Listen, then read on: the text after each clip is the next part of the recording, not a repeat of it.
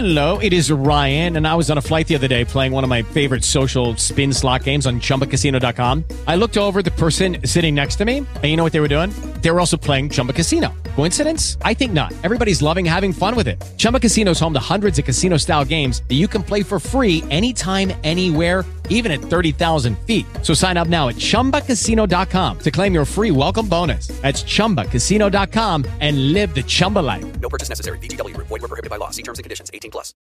It's the MLB season preview and also a preview of opening day. Who does this? We do. Diamond Diehards is on.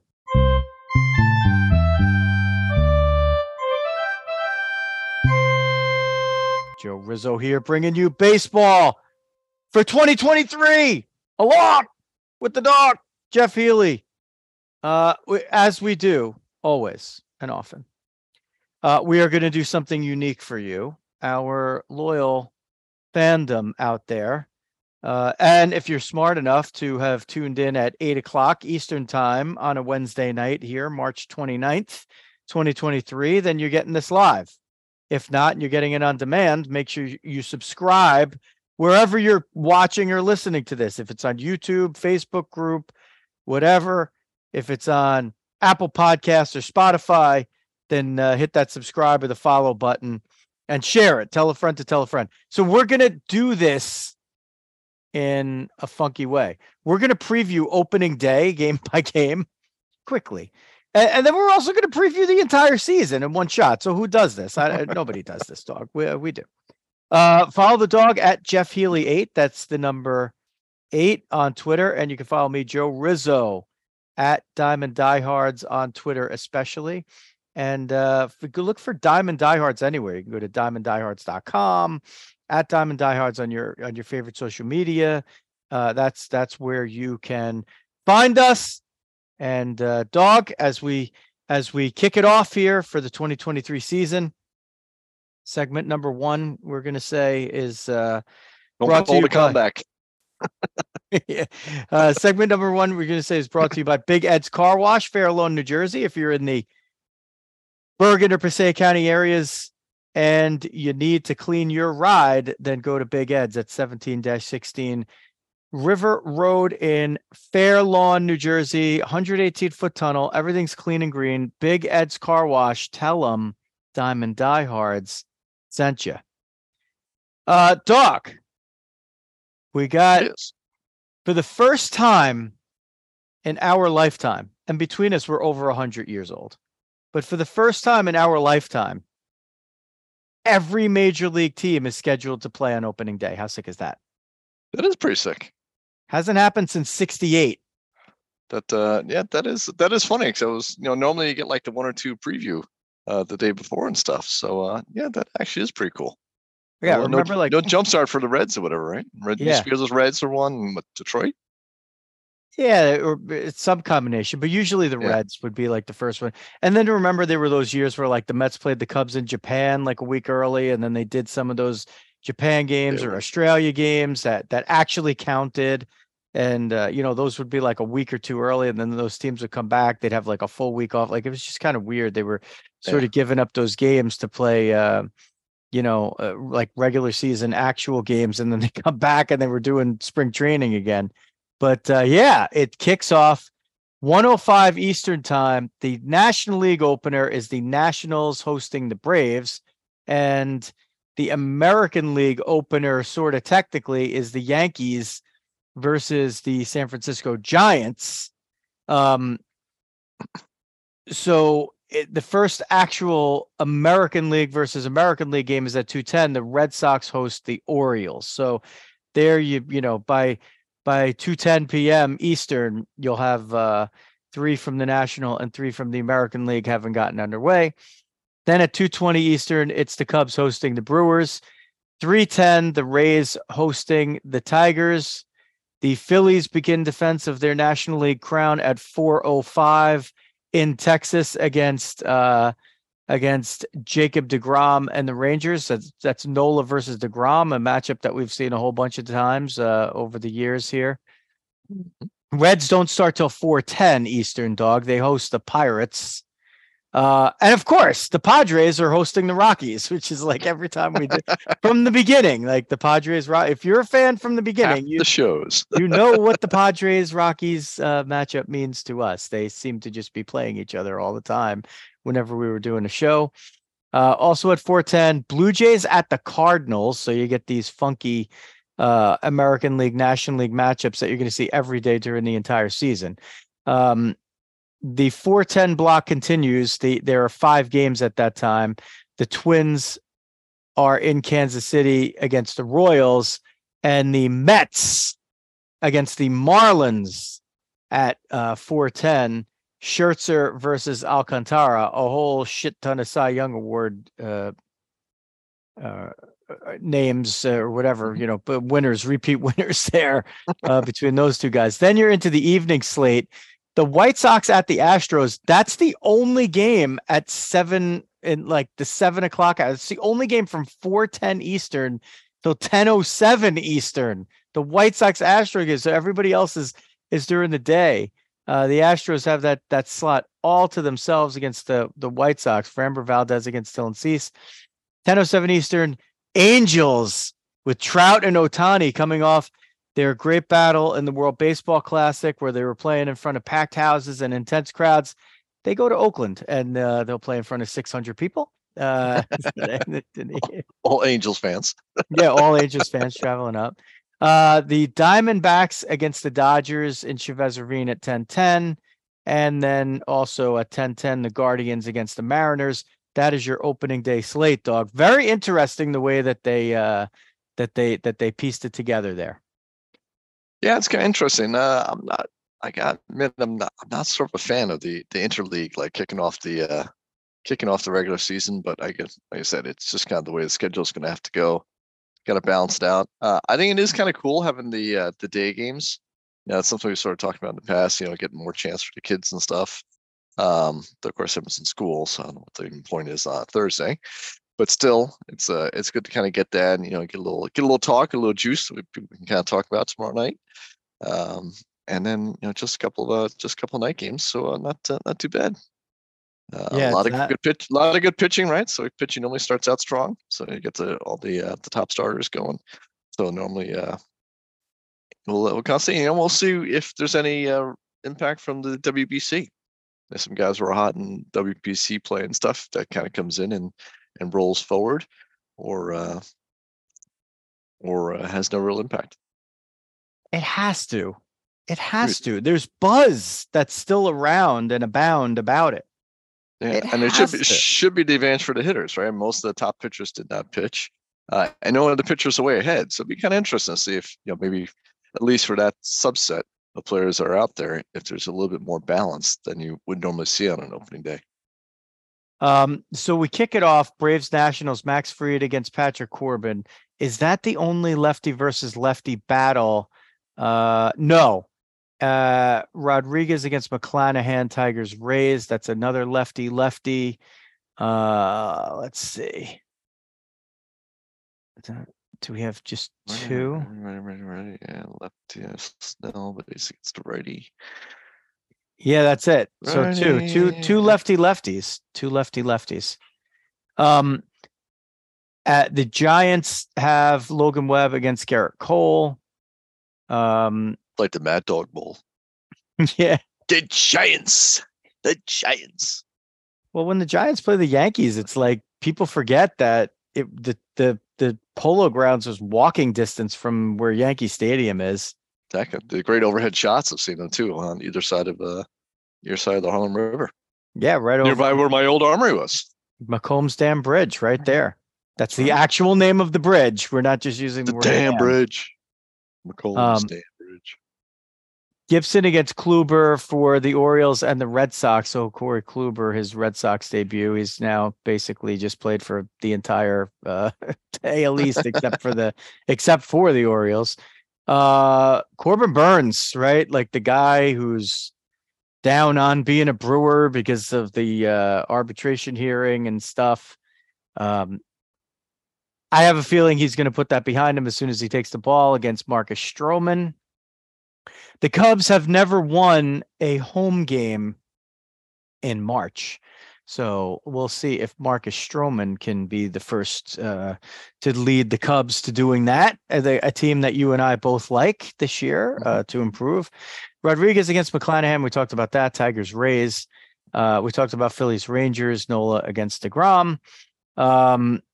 Keller for the Pirates against the prized youngster Hunter Green, who gets the opening day start for the Cincinnati Reds.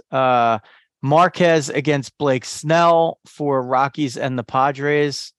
Alex, sort of great actually. You got like the Pirates and the Reds, like they can both say we're in first place. Yeah. Don't always get that chance. or one could be in last place for the entire season. It would be something if one of them, the winner of that game, ended up in first place, though. That would really be something. That would be cool. I'd like to see that. Boy, yeah, that would piss off a lot of people.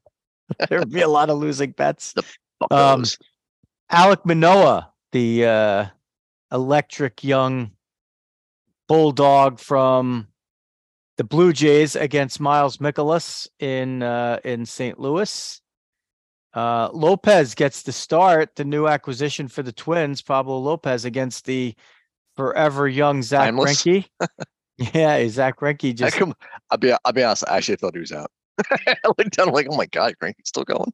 Well, he decided like that he was going to go for another year. I think he's like a year by year guy to this point. And you know what? If you can make the money, why not keep going? And listen, with that division the way it is, who knows what the Royals are going to do? They got a lot of young guys that could all come together. They need there's a lot of ifs, but it's baseball, right? So it could happen. Mets and Marlins, we talked about that. Scherzer versus Alcantara. That's the pitching matchup of the day, right, dog? Yeah, that's gonna be a great one. Marlins just a ton of good development with the young pitchers and stuff. So they always play the Mets tough. So we'll see. It's a good test right out of the gate. Scherzer looks pretty set though. He looks ready to rock and roll. Boy, actually the later games have all the really best pitching matchups. I feel like. I mean, Webb against Cole is pretty good too, but. Dylan Cease against Framber Valdez. That's a really good one. I mean, like both of those guys could win the Cy Young, same as that Met Marlin game. And then Ohtani gets the start for the Angels against Muller. Don't ask me his first name. Kyle Muller. Kirk Muller. Lefty Kyle Muller. Yeah, he's got to start. Zach Gallen against Julio Urias is a pretty nice matchup as well.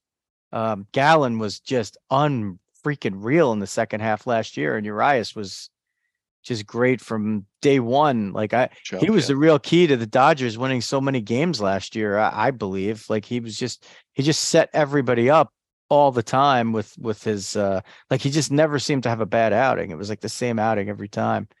And Shane Bieber against Luis Castillo, like that's another great matchup right there. So there's I mean, you figure on opening day everybody's throwing their ace, but like the matchup of aces, as you could see when the Angels play the A's, is not always equal. And even things like Manoah versus Mikolas doesn't quite have the flair of Scherzer versus Alcantara or Cease versus Valdez.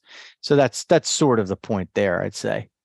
How many of the teams do you think have a chance based on day one to be in first place for 162 games?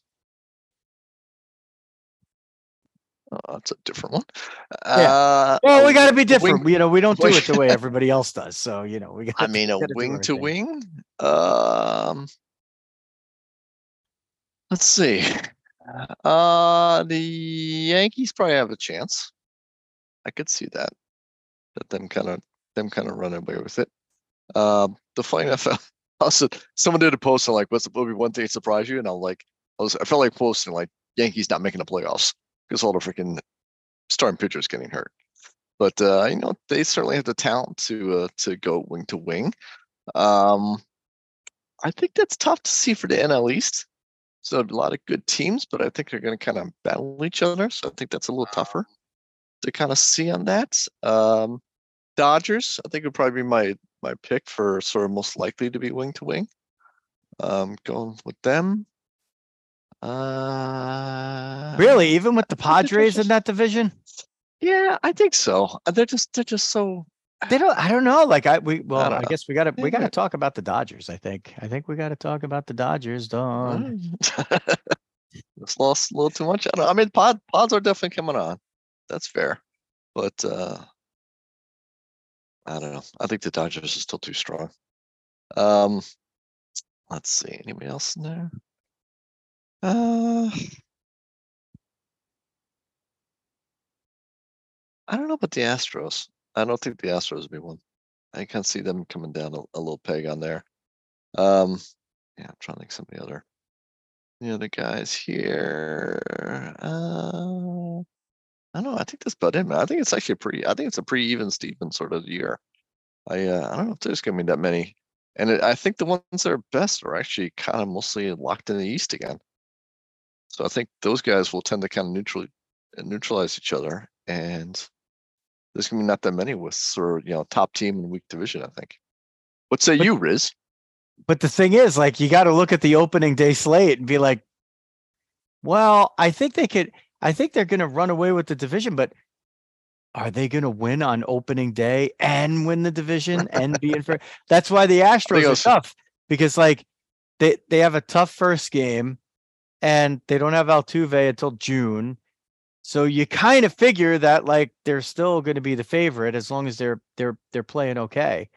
But I gotta say, if you're rolling the dice, and I'm a gambling man by nature.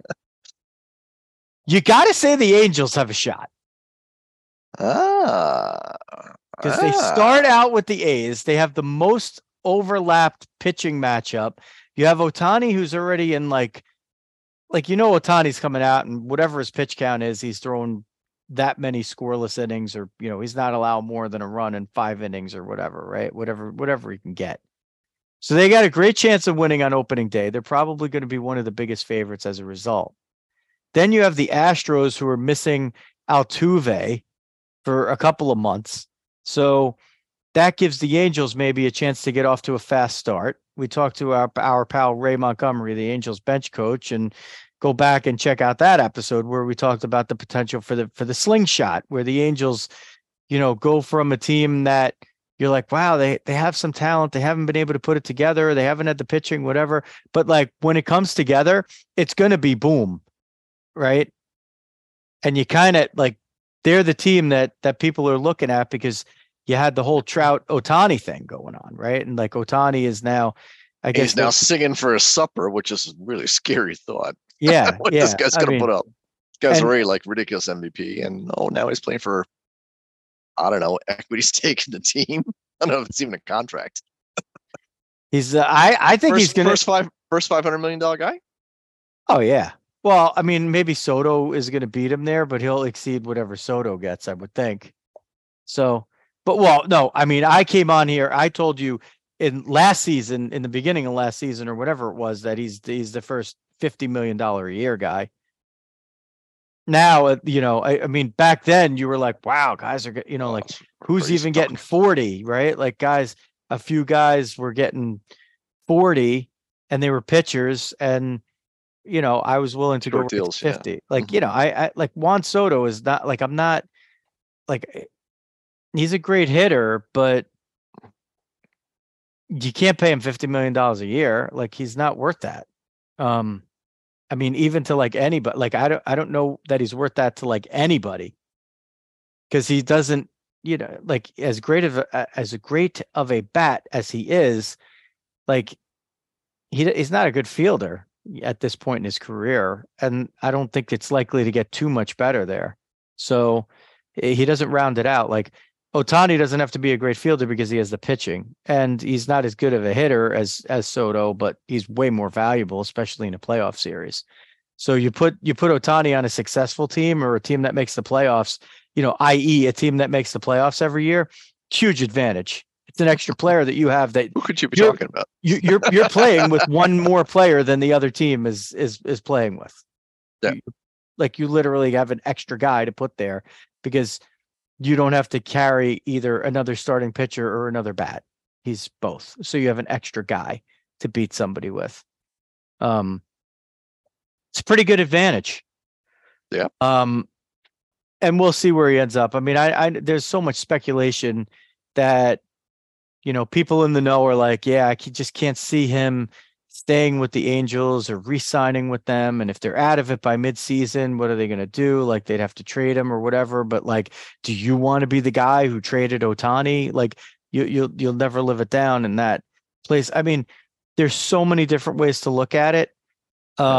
It's not as big of a deal anymore with the free agency is so much more dominant and stuff that, like, that's more understandable if you're going to trade a guy like that, knowing that you're not going to re-sign him, right? So then it's not the death knell, I would say, that it would have been in the past. It's not. But it still sucks. You're still basically writing off your franchise value for, I don't know, a while. For however long, particularly in LA, right? I mean, the problem is you're seeding the city. You might as well move. You got to do that. So the people who surmise it are like, well, he had a chance to go to the Yankees and he didn't do that because he wanted to stay on the West Coast, and then he didn't go to the Dodgers and he didn't go to any of the other teams. He went to the Angels, so he chose them. So what would make you think that all of a sudden he doesn't want to still stay with the Angels, as they almost certainly are going to get better and continue to get better? And he's got Trout there, and Trout is not, going to be, even if Trout slows down, he's still like, he's still the pitcher on that team for, a long time still. He's still a top 5 hitter in the league for 5 more years, like no problem, I think. So well, yeah, I mean, he's now more acclimated to the U.S. game. Coming in initially in a slightly less stressful position, slightly less stressful team to be a part of. Better prepared to play for anybody, including high pressure teams. It would be my counter. And what is he playing for? I mean, is he playing for the gigantic bucks? He could probably get very good bucks from the Angels. If he's playing for a championship, if he hasn't won it with him and Trout now, are him and Trout going to be better in 2 years? I don't know, right? In which case, if you like your situation, enjoy whatever, that's fine. But if you want to go and win a championship and maximize your bucks, where you are is probably not the best chance. I mean, he's making, with endorsements and everything, $65 million this year. What would he make with endorsements in New York? $130 million. He'll be making 60 from Uncle Steve before he has to do an ad. That's just for putting his arm around Mr. Met. Well, to be fair, this is going to sound like Yankee dictum, but not DICTUM, DICK. that far.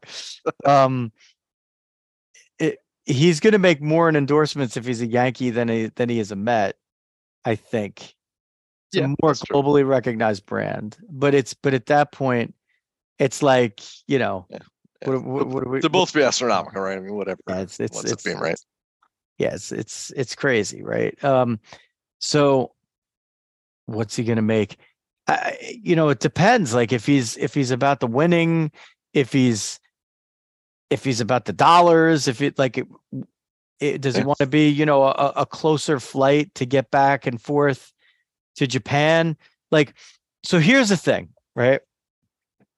The pundits. Extra 10 million you can get a faster plane. Well, yeah, it's true. He's unretired the Concorde. So here's the thing, dog. I haven't heard anybody come up with this one yet. Okay. So again, this will be like one of these, like, we're seeing the future episodes here. So my first instinct is that it's going to be really hard for him to leave the Angels because they'll probably just end up giving him everything he wants.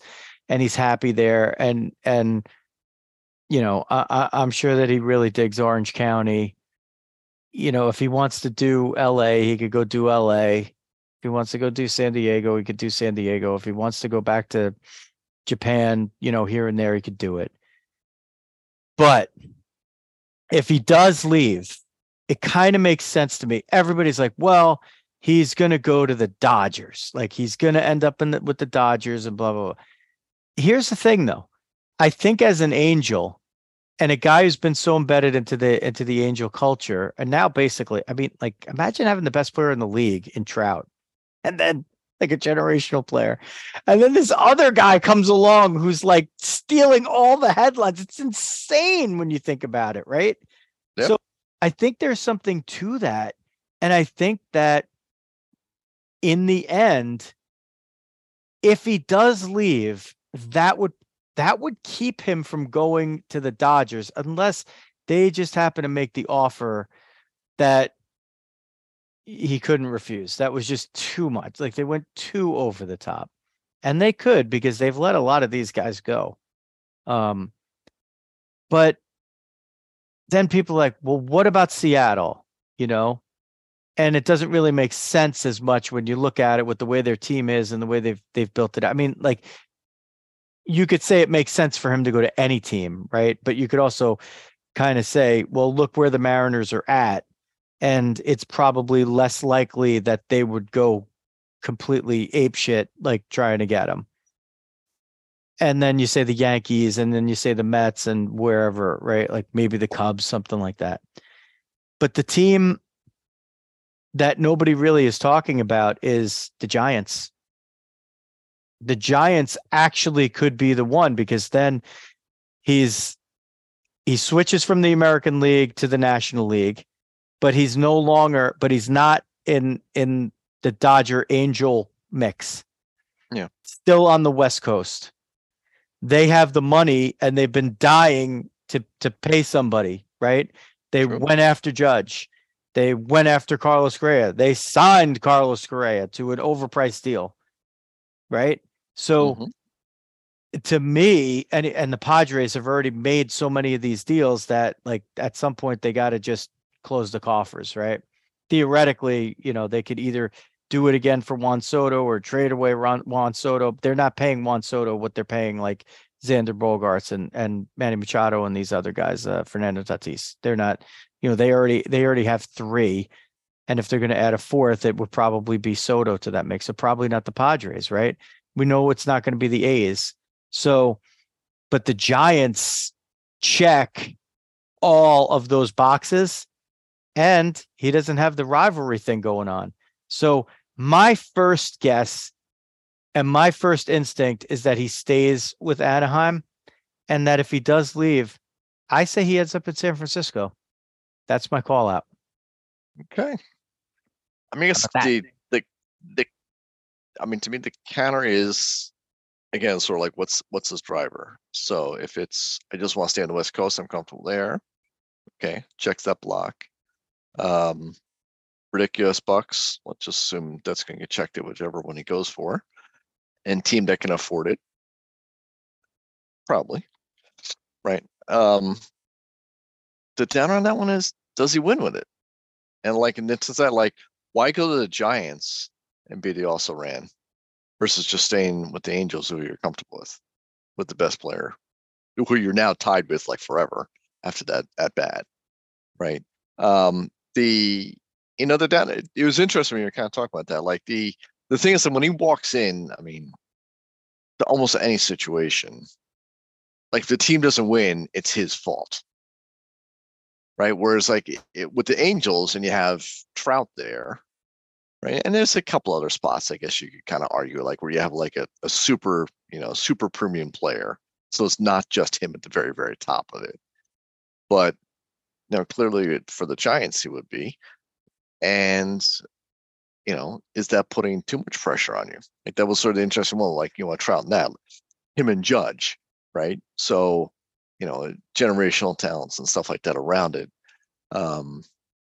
If he goes to another team that doesn't have that, A, does he win? And B, does he set himself up to just be like dogged out when they don't achieve after he's half the payroll, and they get 5 more wins. Dog, this segment brought to you by the Mascolo Group, serving all of your real estate needs in the Northern and Pascack Valley and all of Northern New Jersey. Of course, because we're talking about real estate. Ohtani, where's he going to end up? When he does that, if he ends up in Yankee pinstripes or Mets orange and blue, and he decides to pick up a residence in North Jersey, for sure he'll be using the Mascolo Group. So, it's the unofficial realtor of Shohei Ohtani. Call 201-615-3665 or go to GaryMascolo.com for more information if you're looking to get into the Bergen County area here or anywhere in North Jersey, or if you're looking to get out, or if you're looking to rent, you're looking to be a renter, whatever it is. Mascolo Group, the way to go. And as we do with all of our advertisers, if you go to the description of this episode, you can get the information that we're talking about. You don't have to sit there and hit pause or anything and go back. You can do that if you want, but all the phone numbers, all the links and everything are always in there for every episode. So check out the Mascolo Group for your real estate needs. You will not be disappointed with Michelle and Gary. All right, dog. We sort of without a rundown. Not the fancy rundown that we did for the Mike Puma show here, which if you haven't checked it out and you're a Met fan, you got to go check that out. Mike Puma, the New York Post Mets beat writer, was on with us on the previous episode. So anything you need to know about the Mets, you got to listen to that for your season prep. You could listen. Well, you have the 1:00 games on Thursday. Then you turn the volume off and listen to that episode. That'll get you through. As you prepare for the Met first pitch at 4:10. No rain delay because it's a retractable dome down there in Miami, so no rain delay. We talk about the Angels, and we've led ourselves here talking about Ohtani into sort of previewing how we think the season might go. So why don't we just stay right there and do the Western divisions first, dog? Why don't we talk about the AL West? It's a little unconventional. Most of our fans probably are more interested in the AL East than the NL East, but tough shit. We're doing it this way because we love you. How about that? Always thinking about him. Always thinking about him. There we go. Yeah. We're always setting up our audience for success by hitting them with bricks, essentially. Yeah. We assault them. Yeah, assaulting the audience. We got NL West going. I'm trying to keep up here as usual. Let's do the AL West. Let's do the AL West. Okay, let's go to the AL West first. All right, so let's see. Angels, Astros, Athletics, Mariners, and the Rangers. I think I'm trying to remember my picks. I can't remember them. So, for that, yeah. I mean, you have the sort of questions coming in, right? Rangers with DeGrom coming in there. Do they take that jump that they're looking to hopefully do with adding a talent like that? They've been continuing to add big free big free agent names last couple of years. Do they finally get pushed over the top on there? Mariners, the young up and coming team that really was driving hard in the second half on there. So again, looking solid there. Athletics, happy to be there. Trevor May, $7 million. I think the second highest paid player on the team. Good luck, Oakland. Altuve's injured, kind of bringing the Astros maybe back down to reality a little bit. I think that was one that they're coming in looking to be the strongest, and then obviously the Angels sitting right up top. So I mean, if you're the Angels right now with Altuve coming out, you got to feel pretty good. But that does seem kind of interesting. I think that division is really kind of tightened up, and it should be fairly nip and tuck. So we did this is like the extension of our over-unders episode, I think. So yeah. I'm saying that the Altuve injury does cost the Astros a little bit of real estate because he kind of is the straw that stirs the drink over there. And then he's not going to be back till June. And even when he does come back, you have an expectation that he's going to be Altuve, but you don't really know, right? So there's definitely like a big if thrown in there. And the other thing is, they have all this young, great pitching, but they don't have Verlander anymore. And I know they managed to get through and, when he's missed literally years of seasons here, but at some point there's a cumulative effect that, and you're going to pay the price. And 106 wins, they could still be an 86 win team and lose 20 wins off of what they had last season. I mean, and still be a really good team and still be in contention for a wild card.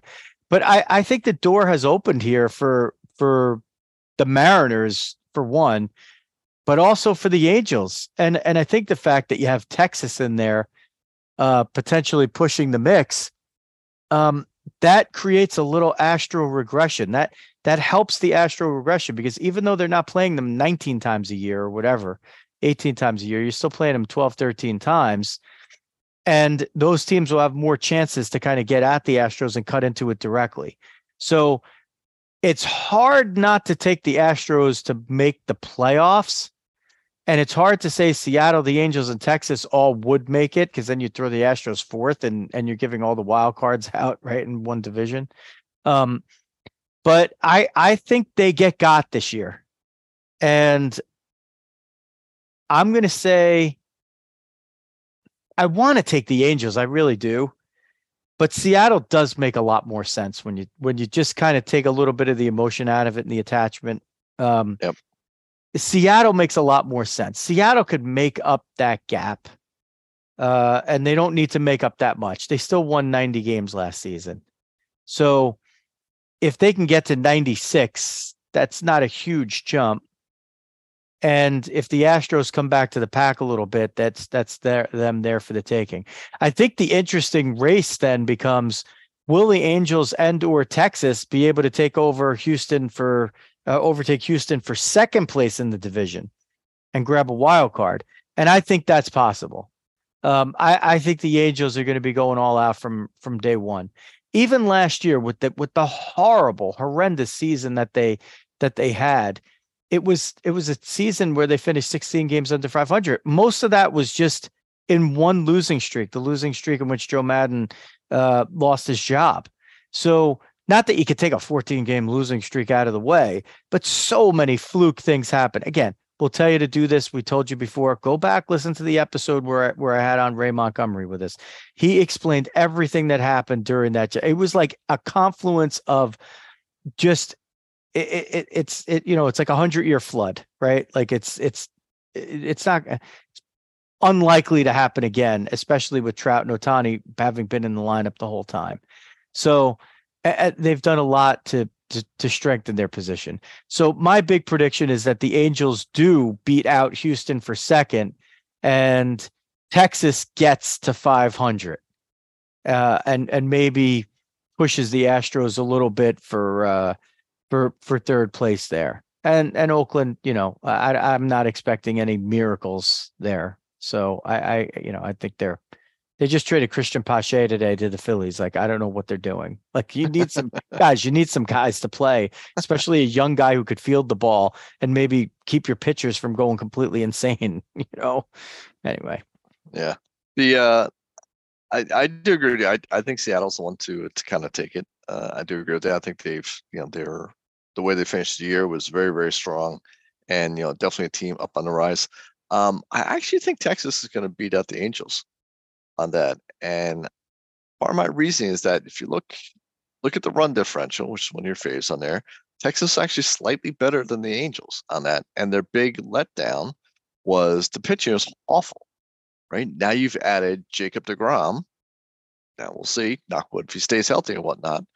But, they have the second best offense in the division behind the Houston. Again, Houston, probably down a little bit with Altuve out. So arguably the best run producing offense in the division. And you have a bona fide Cy Young candidate leading the top of that rotation, which should improve not only his starts, but kind of freshening up some of the bullpen for the rest of the time as well. So that could be a huge lift on there for those guys. And instead of being a minus 36, all of a sudden look, maybe you're more like a plus 36 on there. So I think they're actually the one to watch. That's a good call too. They were 30-57 versus teams above 500 as well. And pitching can be the one thing that can really reduce that that stat dramatically, right? Like, I mean, that's how you take that down and reverse it. It's a good job by the dog there. Picking Texas as a big rise candidate. I'm high on them too. I just think it is quite a lot to expect. And I feel like the Angels are a better slingshot candidate because they're just a little bit closer and a little more deep. But you know what? I mean, Texas has the guy, they built it sort of up the middle, and that's a pretty good way to build it, to then when you get with the pitching, you have the offense. Their defense is probably a little bit suspect, but you never know what you're going to get from team to team here. All right. So we both have Seattle winning it. That's pretty good. Let's go to the West in the NL. The Padres are the big jump candidate. They were second place in the division last season with 89 wins to 111 for the Dodgers. And after taking like the first half off. Yeah. But I don't. The Dodgers run differential was plus 334, which is insane. I don't know how they were that good last year. Like, I kept looking at it. I looked at the roster. I'm like, it's really good, but it doesn't look like 111 good. And their expected win-loss was 116 and 46. So theoretically, they underperformed. They just didn't give up runs. I know. 513. That's just sick. It's sick. There's nothing no other word for it. Yeah. And they didn't even seem fully healthy the whole year, but it's like whoever they plugged in was just great. So if you're figuring that despite all the losses and, no Walker Buehler, that they could keep doing that, then their runs scored, which was also absurd at 847. They were the only team that topped 800, right? In the National League, they were for sure. The Yankees got to 807. Yankees, yeah. Yeah. But other than that, it wasn't close. You're taking away Trey Turner. You took away Corey Seager. Now you're taking away Trey Turner. Then you have Gavin Lux to play short. He's gone for the year. Now you're piecing guys around. You let Bellinger walk. Well, he wasn't giving you the MVP bat, but he still gave you top flight defense in center field. Now it's Trace Thompson that's there. Well, Trace Thompson has so far been best known in his career for being Klay Thompson's brother or Michael Thompson's son. And those guys are NBA guys. They're not baseball players. So you sort of have that. He's now your new center fielder, and he's been, basically a journeyman. Now, granted, he looked great last year. But you're filling holes up the middle now. What's Max Muncy doing? I mean, you still got Will Smith behind the plate.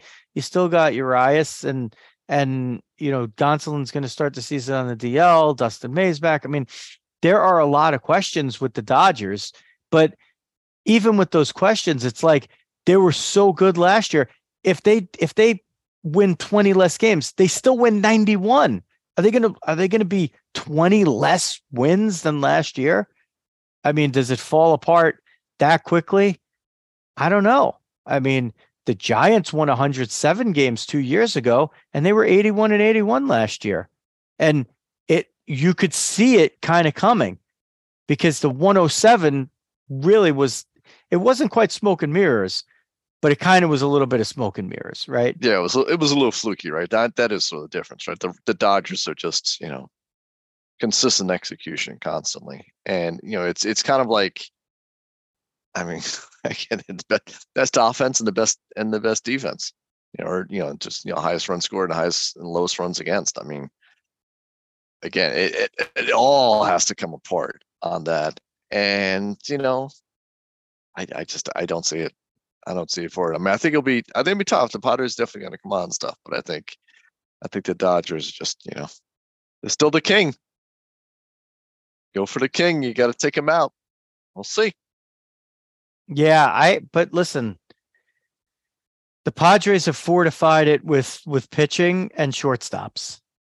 That's their formula. They went out and they had shortstops, and they went out and they just got more and more shortstops. And how these guys play around the diamond is going to be the determining factor. And as you know, most major leaguers that are right-handed throwers, and a lot that were lefties, were the shortstops on their high school team, right? Yep.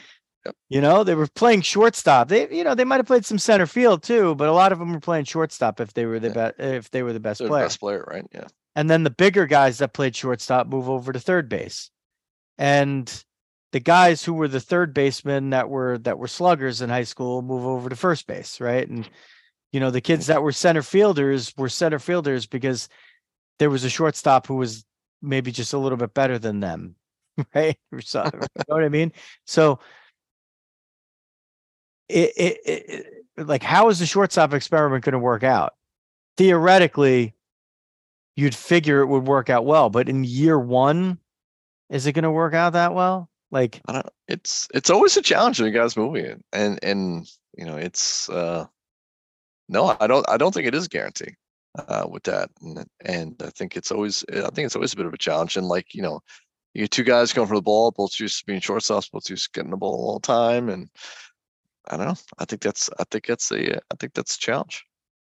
So do we have a candidate to do what the Giants did a few years ago, which is win 107 games and literally they came out of nowhere? I mean, nobody picked them to even win the division.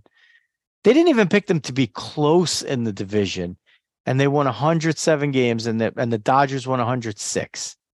So is there a team anywhere that has that type of capability this year? Is it the Giants again? Like within the division, or no? I'm saying within all of baseball. I don't necessarily think there's one, except maybe the Diamondbacks.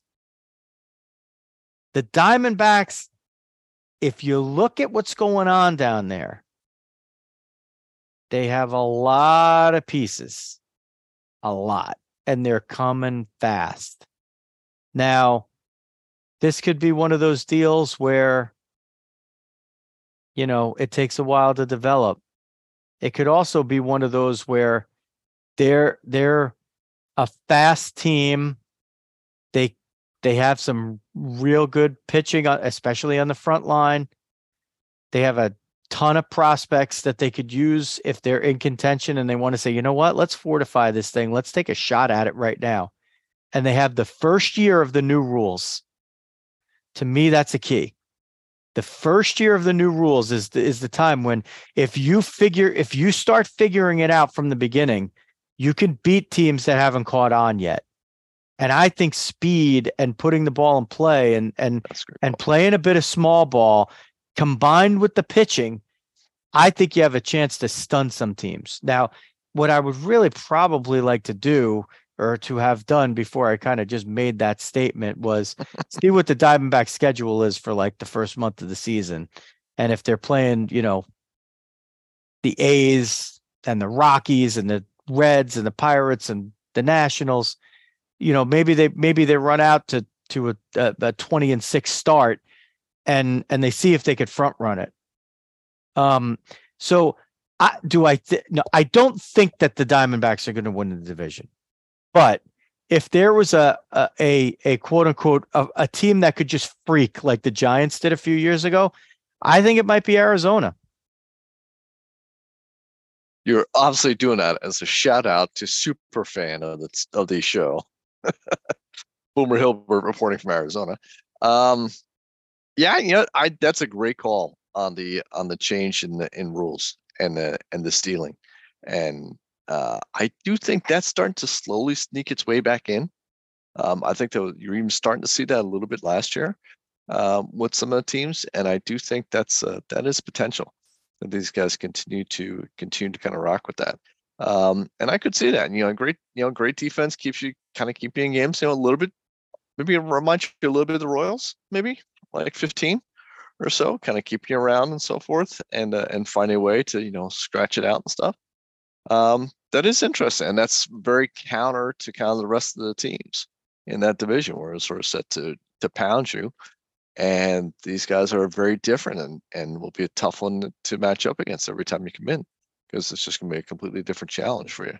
I mean, how many pitchers are even like keeping guys on and stuff like that, or I can only throw over twice. Like they haven't even had to worry about it really for most of their careers, right? And now all of a sudden you got this, and now I can't throw over, and I got to worry about the pitch clock. Like, you got a lot going on in your head as a pitcher this year.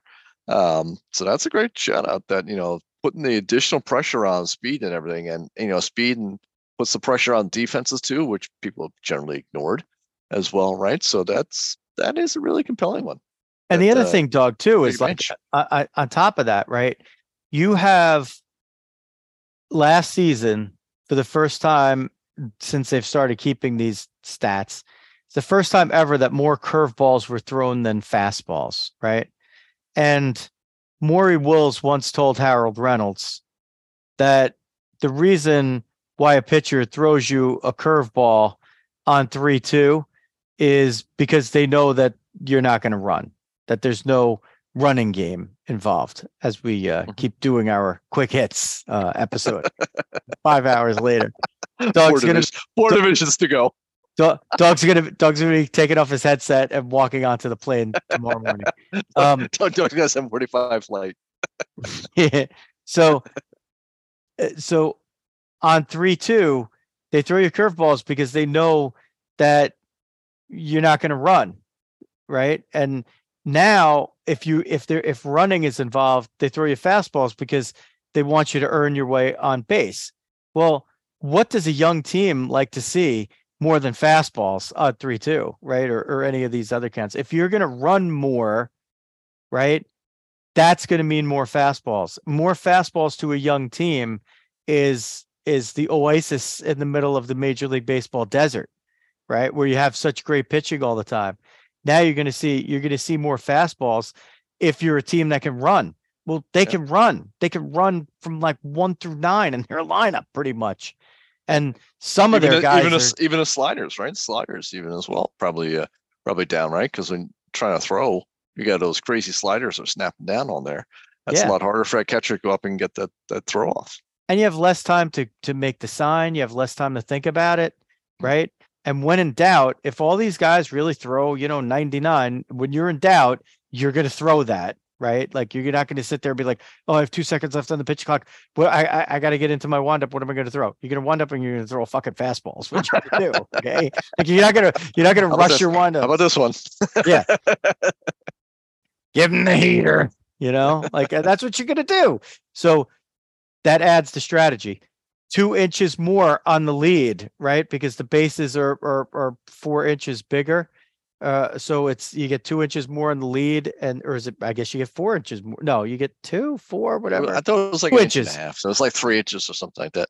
Yeah, I had it. So you get 2 inches more in the lead. You get 2 inches closer. So it's like 4. It's like a 4-inch difference, I think. So Okay. or whatever. Either way, how many of these plays are like a 4-inch play? It's a game of inches. Well, now those inches are going to be in your favor more. 2 throws over to first base. What are you going to do?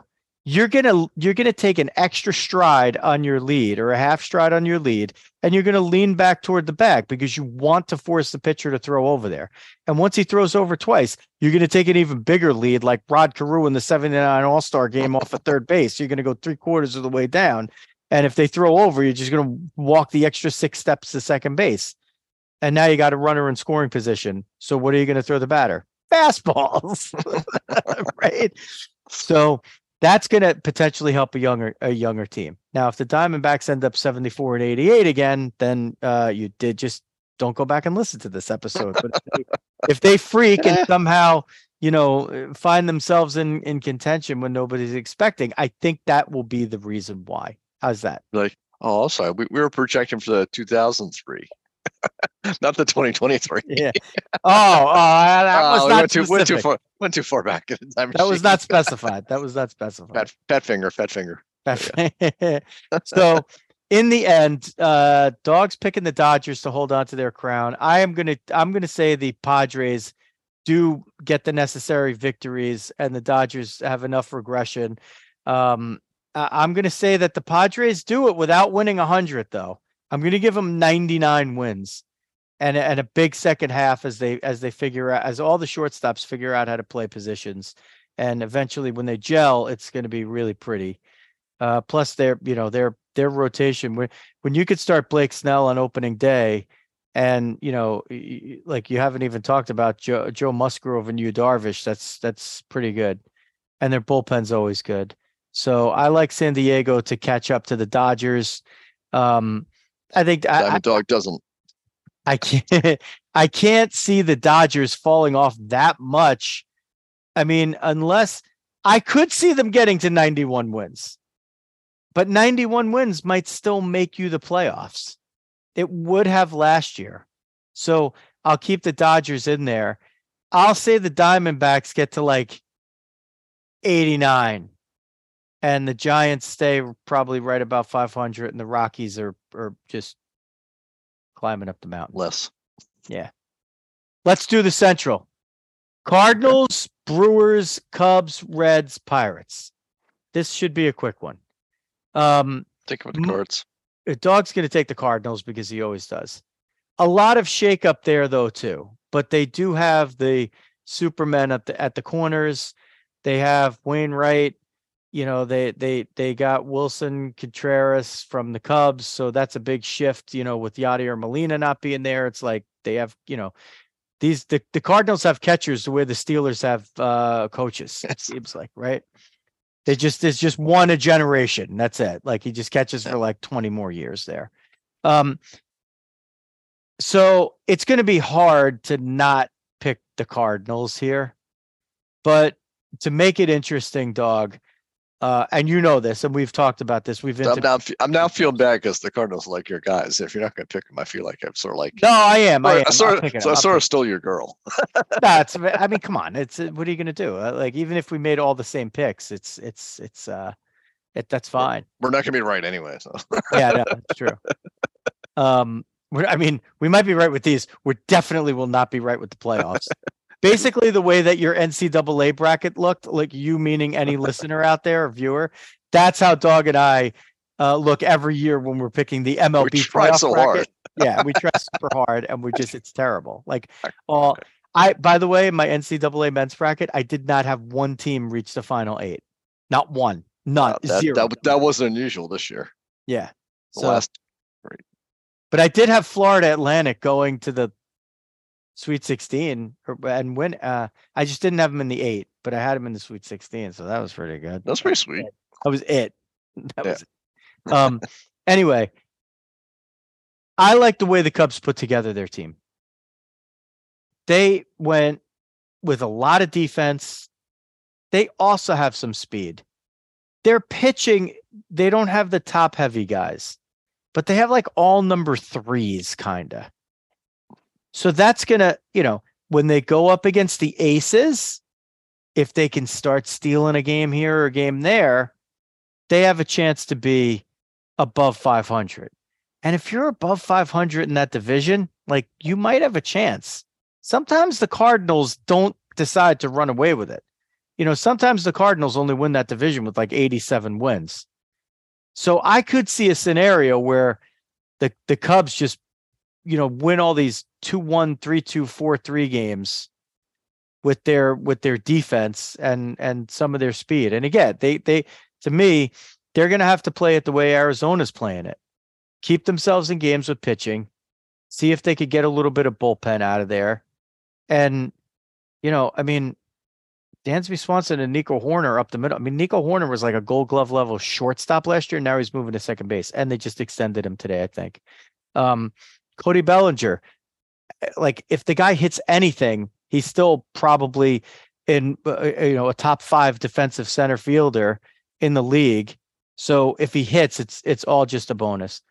Suzuki's gotta come back from that first year that he had, and I know he's got an oblique at the moment.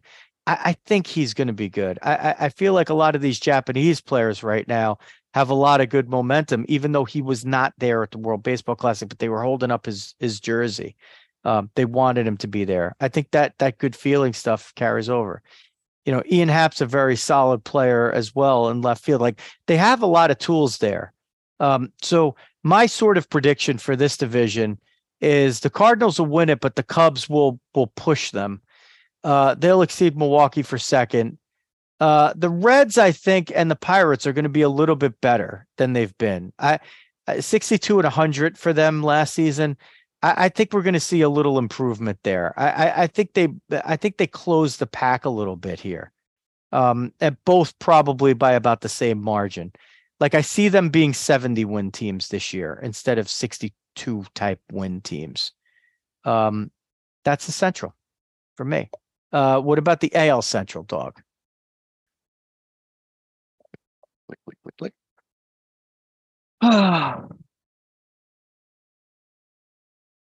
don't know.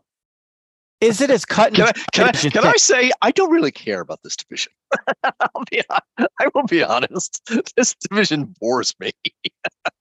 What about Andres Jimenez getting a nice 7-year extension right there? $20 million at the end.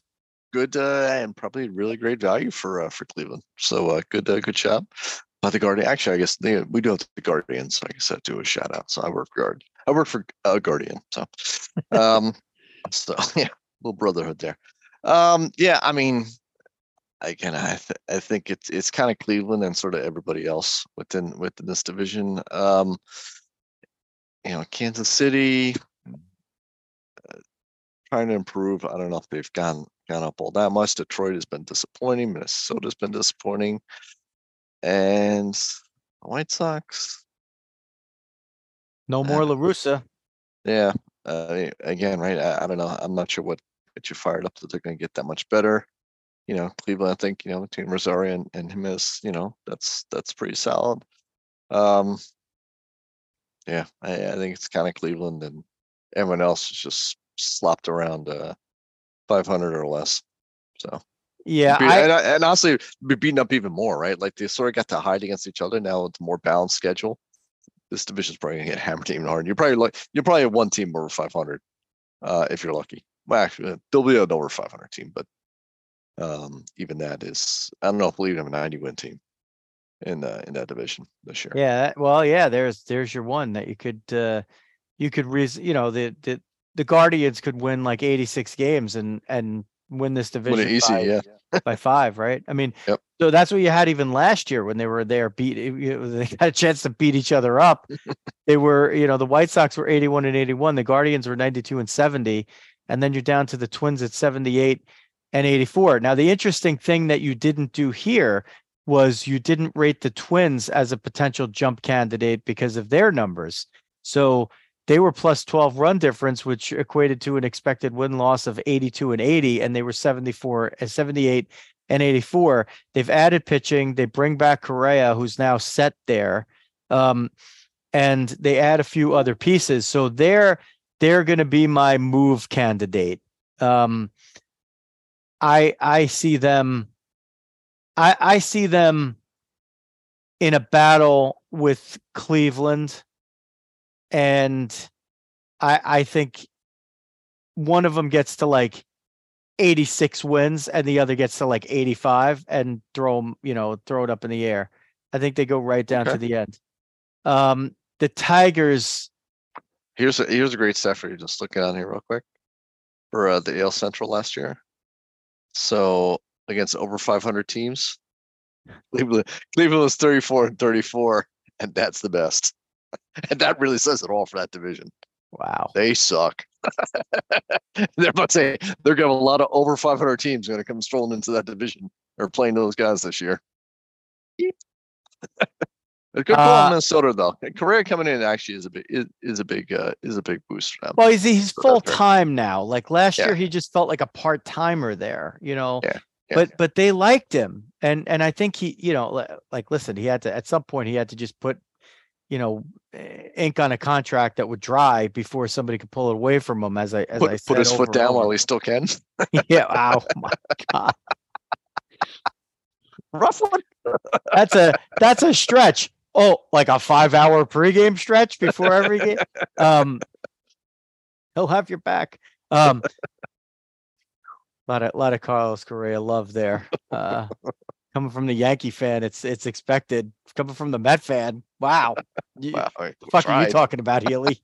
Yeah, you got off easy. It did you a favor. So yeah, they're a good jump candidate. They could definitely make up that gap. The Tigers disappoint me. I felt that they were going to come on here like a couple of years ago, but they do not have it together. The Royals are much closer to having it together, so they'll be my other jump candidate. I think the Tigers at 66 and 96. I think they lose 100. I think they actually go. I think they actually regress a little bit.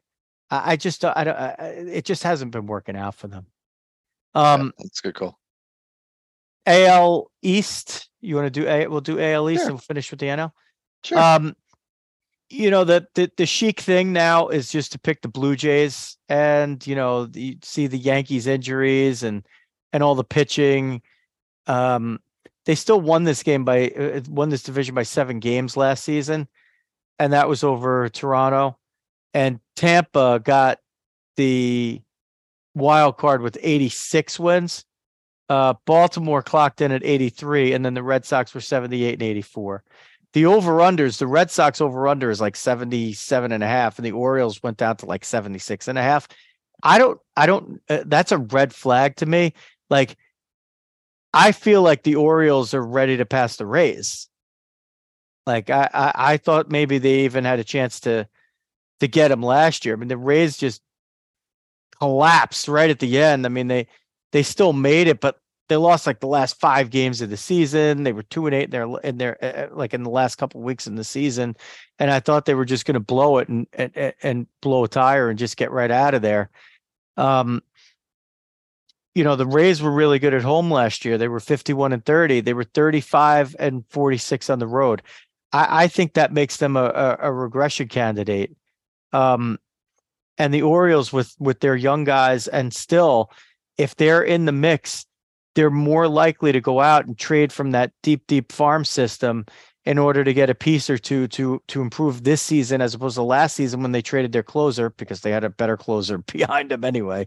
Who was my first round pick in fantasy this year, by the way?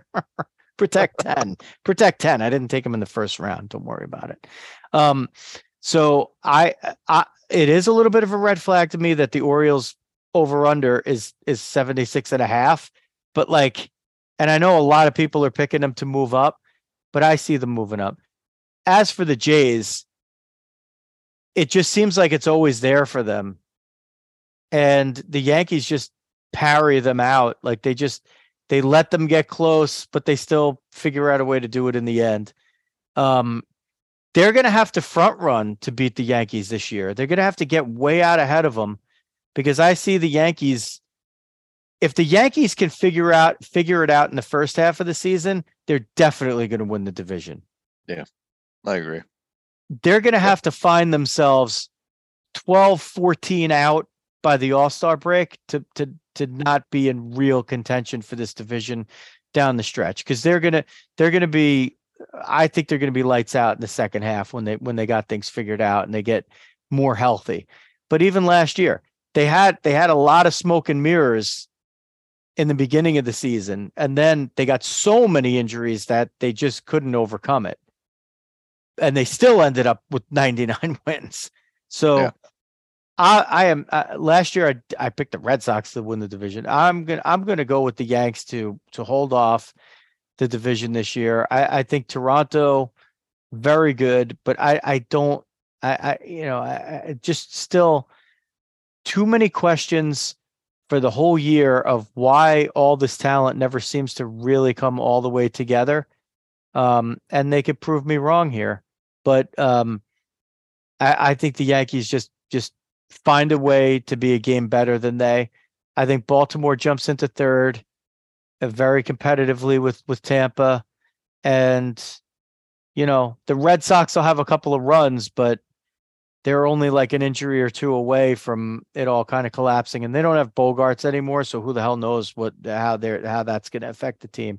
You can't take Xander Bogarts out of the middle of the Red Sox lineup and not expect that they're going to be a better team, even with all the other additions and Chris Sale coming back. So Yankees, Toronto, Baltimore, Tampa, and then Boston a few games on the trail. That's what I got for the AL East. Cool.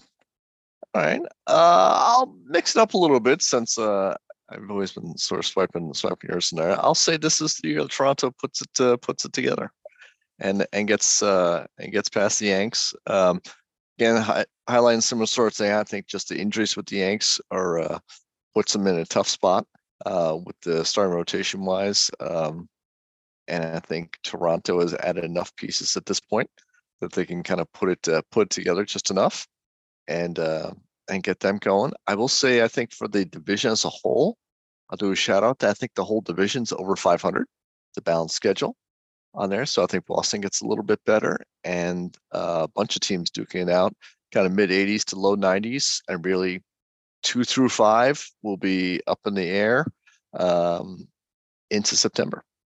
So I think it'll be, and even one. I think like I don't think Toronto runs away with it, but I think I'll take them to be slightly better than the Yankees. Again, due to the Yankees kind of getting off to a little bit of a slower start for them. And who would I pick? I think I kind of digging I'm kind of digging the mojo with you on the Baltimore coming up as well. So I could kind of see them being like number 3. So maybe I would go Toronto, Yankees, Baltimore, and then Boston, Tampa Bay right there. I definitely think that there's a chance after the Yankees and Toronto that the Orioles and the Rays could be in contention with the West teams for wild cards. Like that, where behind, like the Astros, Mariners, Angels, Texas. Like I think we could see a everyone's like line 86.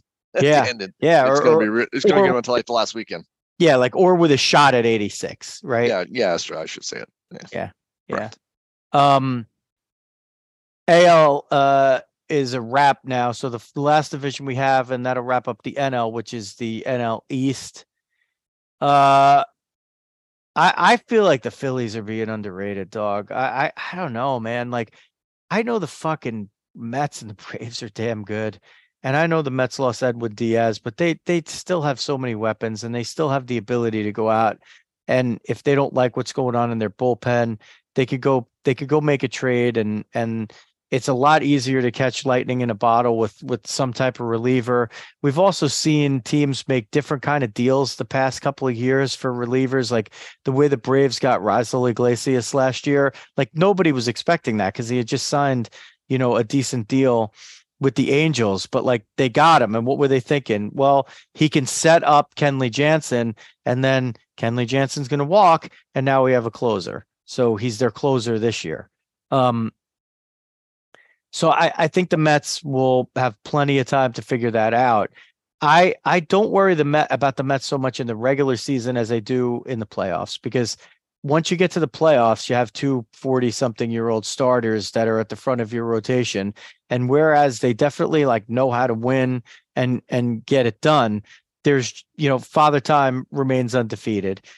This might not be the year, but that Father Time wins, but you never know, right? And Scherzer especially has gone late into these seasons and not been himself. But for the regular season, it again, to me, looks like a 3-team race. I am going to push the Phillies ahead. And I know that has not been a popular pick, and I'm surprised that it hasn't been. I think people are overrating a little too much the fact that Bryce Harper's not going to play until July. Well, when Bryce Harper comes back, he's going to be able to play the outfield. That's a big difference than last year, where he was locked in at DH and you had Schwarber in left. And now Rhys Hoskins got hurt and he's out for the year. It's an offensive team that loses a stick. Whoever they put in at first base is going to be a huge upgrade defensively there. And they're going to need that because Trey Turner is a solid defensive shortstop, but he's not outstanding. So they're going to improve their defense, but Turner improves their offense without the other guys even being in there. So it's at least a wash, at least. But I think their offense is better. It's harder to play against. It's a little bit deeper. They still have Alec Baum. They still have Real Muto, right? They still have, they're fucking loaded, that team. The Marsh is going to be in center for the whole year. He's still a young player. He's 24, I think, this year. and can play defensively. So they've improved themselves actually defensively. When Harper comes back, the team is going to be a holy terror. Another team where if they're within 5-6 games at the All-Star break, the day Harper comes back and, he's inserted into the outfield and Schwarber could move around. Maybe Schwarber even ends up at first base or more time at DH. And he's actually even improving in the outfield. He's not like a disaster the way he used to be. He's like not what you want out there, but he's more serviceable. So I think they put it together. I like the additions that they made, especially in the bullpen. Soto, you look at all the guys that they have out there. Nobody's a superstar, but you don't need a superstar closer necessarily to win. You just need a guy who gets hot. One guy a month gets hot, closes you out games. Another guy, helps you through the 6th inning when you need it, whatever it is. And I just like the way that their team's put together. I like Taijuan Walker. You've heard me talking about him. I know he's a guy that you've liked as well. I thought that was a good addition for them as well. So, and of course their top 2 are good enough to go with anybody's top 2. So I like the Phillies to take this division. I think the Mets battle it right out with them, and so does Atlanta. I'm going to say Phillies, Mets, Atlanta. I think it's, not a mortal lock, but I can't see any of these 3 teams missing the playoffs. I think they all clear 90 wins this year. So that's a little regression possibly of the Mets and Atlanta from the 101 wins and a little improvement on the Phillies from 87.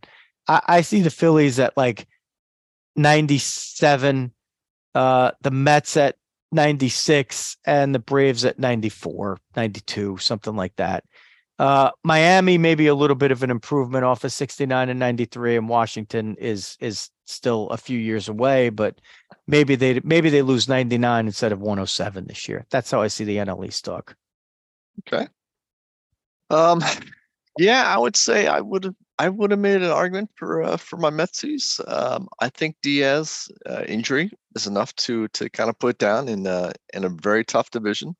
So with the top the big 3 on there, again the balanced schedule I think will wind up helping kind of all the teams in the division, but particularly the top 3 on there.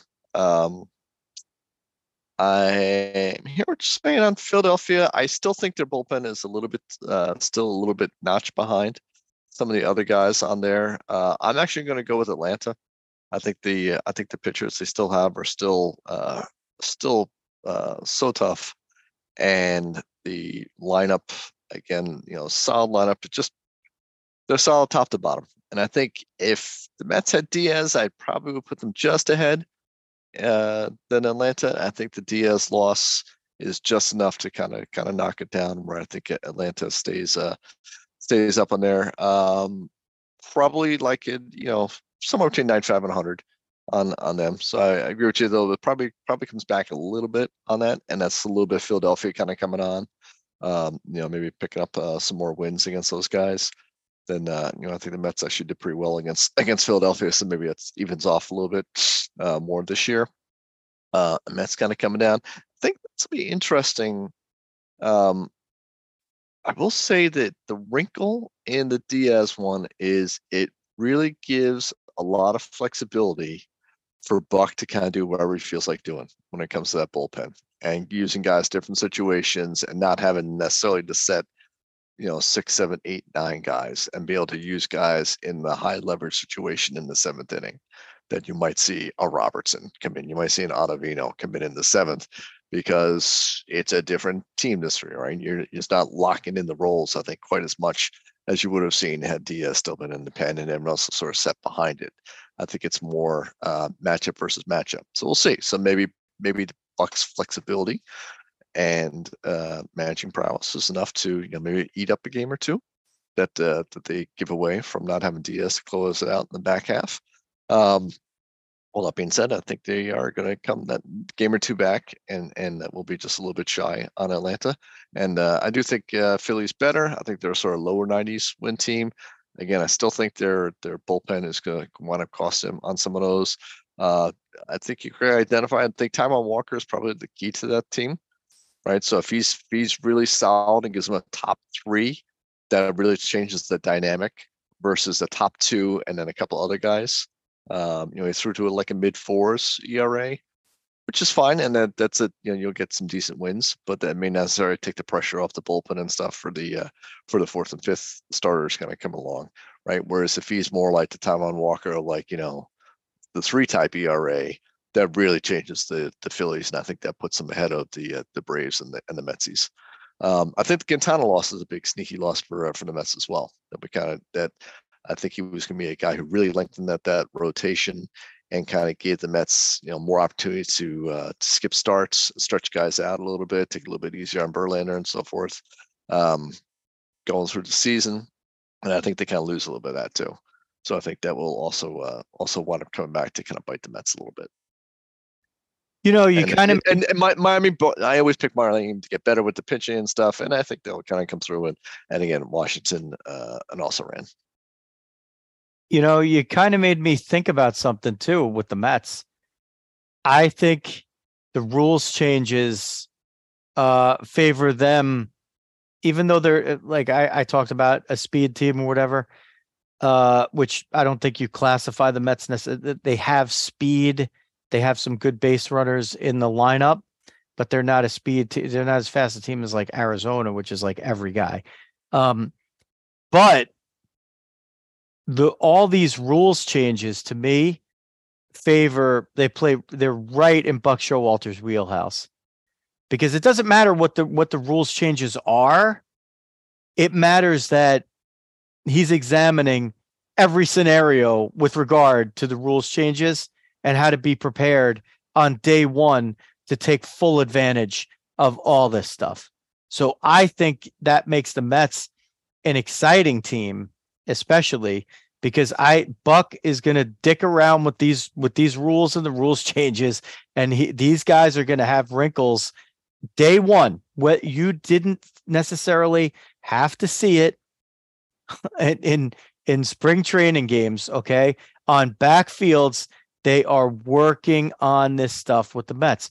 Buck Showalter has always done something in his spring training. He always, every single day, he has the players choose like some obscure rule and they practice it.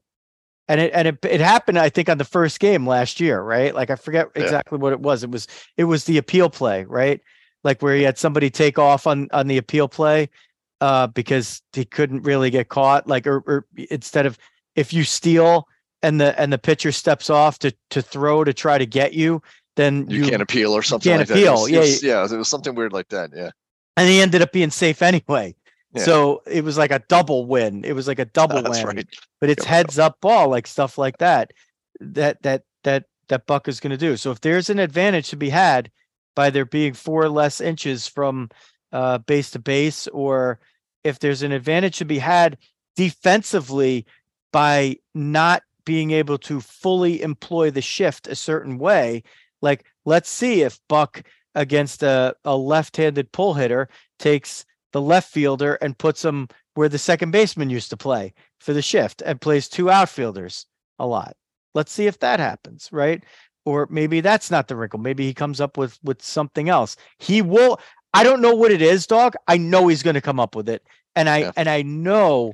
That's an interesting one, actually. Like especially with the lefty, like you could throw Kana over there and have Nimmo and Marte as the 2 fielders. So a pretty good range out there.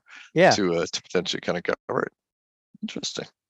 And then the shortstop could just play straight away, right? I mean, I know a lot of guys have been hitting balls up the middle more in this spring because you keep seeing pitchers getting hit or jumping out of the way of balls. So hitters are starting to hit back up the middle again. Except for Verlander.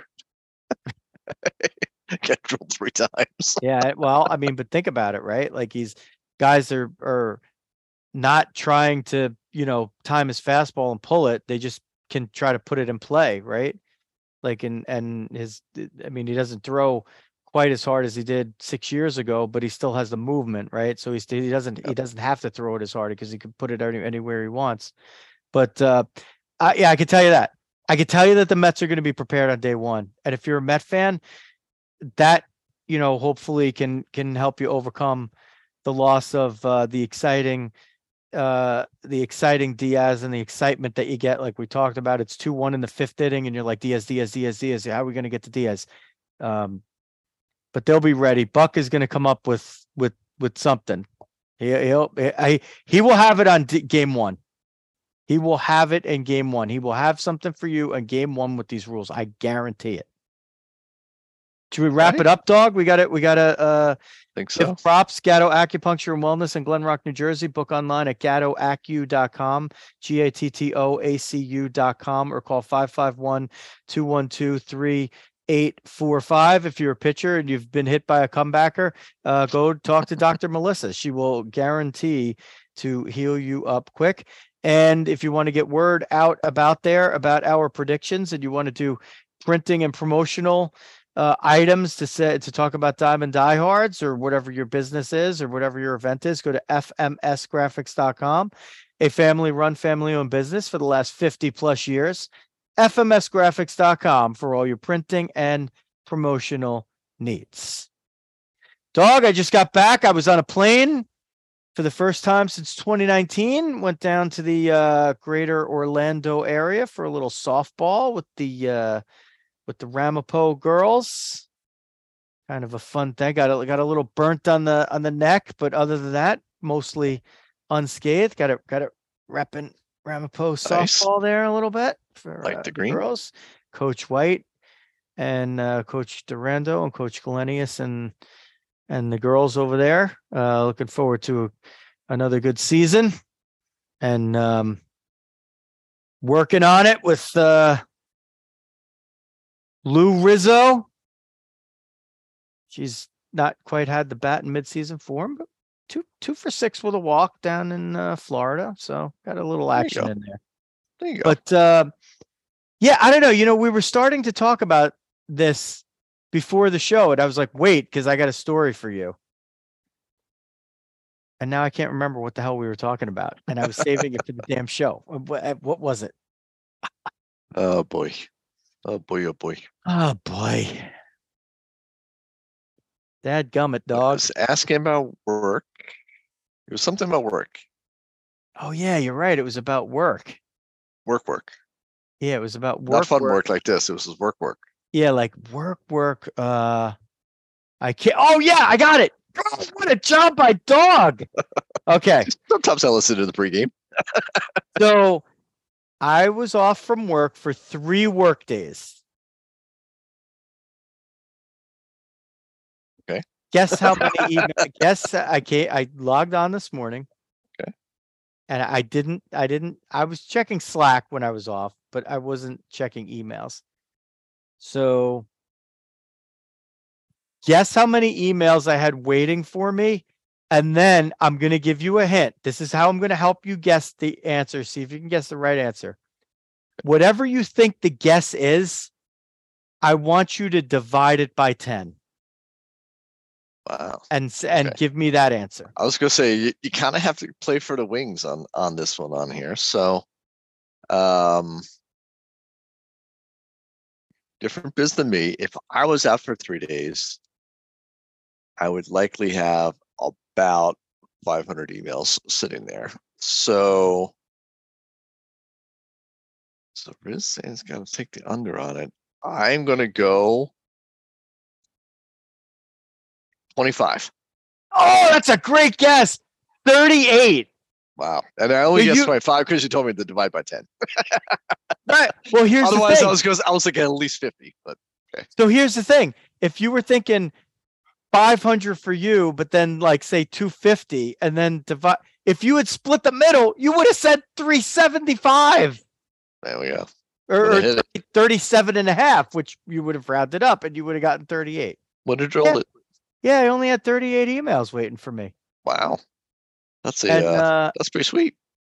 Yeah, it was pretty sweet. So I was able to catch right up and just jump right back in, which felt really, really nice. People were respecting the out of office. I like it.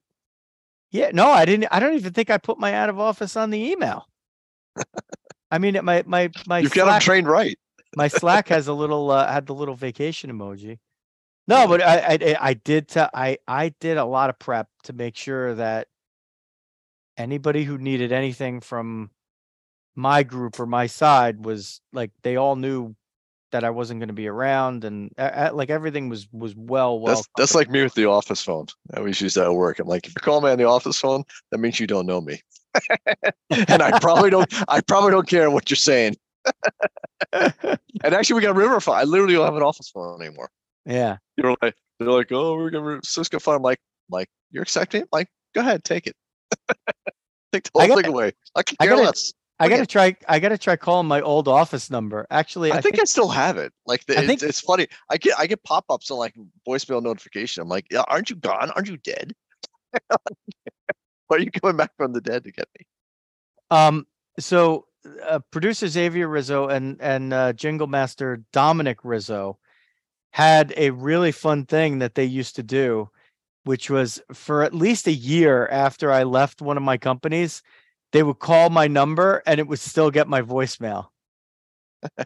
I don't know if it's still working. It might. I don't even remember what my number was because I never picked up. Why would you call your own? And why would you call your own phone? Yeah, right. Why would you? But yeah, that's 38. That was the number. That's pretty sweet. And that's also I take afternoons off. I get that. It's so 38, dog. That was the amount of emails I had in 3 days of missed work. It's also the Nationals over under for wins this year. I have 719 sitting in my unread emails.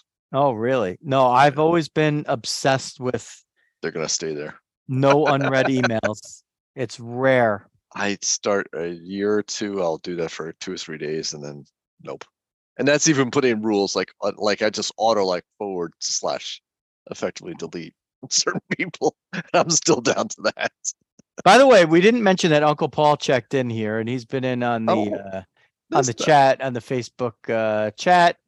He says the Monks, meaning the Padres, will always be a pain in the butt to the Mets, no matter where they stand. Mets all the way. I will never put a team above the Mets, and Buck will win Manager of the Year. All things that are hard to dispute. PJ was asking how Harrison Bader is doing. Schmitty, Brad Schmidt, our pal, likes also the Diamondbacks. That was during our Diamondback segment. He thinks that the Diamondbacks are another Arizona guy, a jump candidate here down in Tucson. Yeah, right. I guess right. I think we did it. We got all the ads in. We got all the divisions in. We prepped you for day one. Hour 40 quick hit. Yeah, quick hit. 100 right on line. Right in line. 99 minutes. 99 wins for the Yankees. That's what we're doing. Yeah. Well, we're not going to do the awards. We're just going to finish. That's it. Oh my God. I'm literally getting up in less than 8 hours. Yeah. I haven't even back yet. I got 8 before this. All right, dog. Happy opening day. Happy opening day. Baseball's back, baby. It is back, and we are here with you to bring it all to you.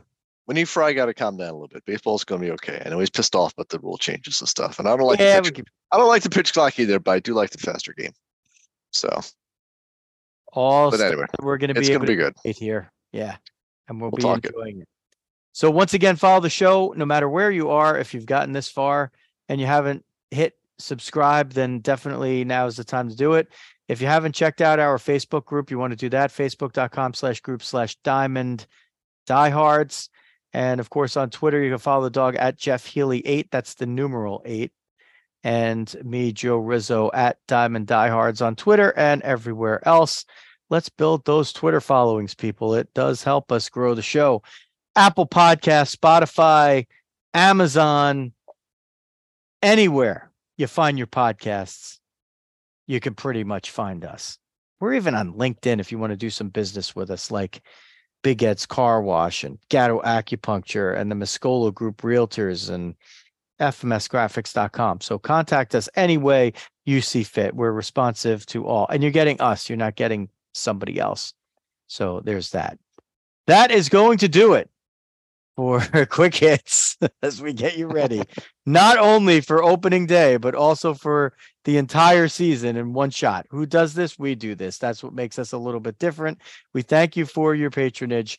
And if you have stayed with us here online on the live stream, then yes, go back and check it out later again to see the parts that you might have missed on either on YouTube or on the audio stuff. That is going to wrap it up as we commence the 2023 Major League Baseball season. For the dog, Jeff Healy, this is Joe Rizzo. Diamond Diehards is out. With the Lucky Land Slots, you can get lucky just about anywhere. This is your captain speaking. We've got clear runway and the weather's fine, but we're just going to circle up here a while and get lucky. No, nothing like that. It's just these cash prizes add up quick. So I suggest you sit back, keep your tray table upright, and start getting lucky. Play for free at LuckyLandSlots.com. Are you feeling lucky? No purchase necessary. Void where prohibited by law. 18+ terms and conditions apply. See website for details.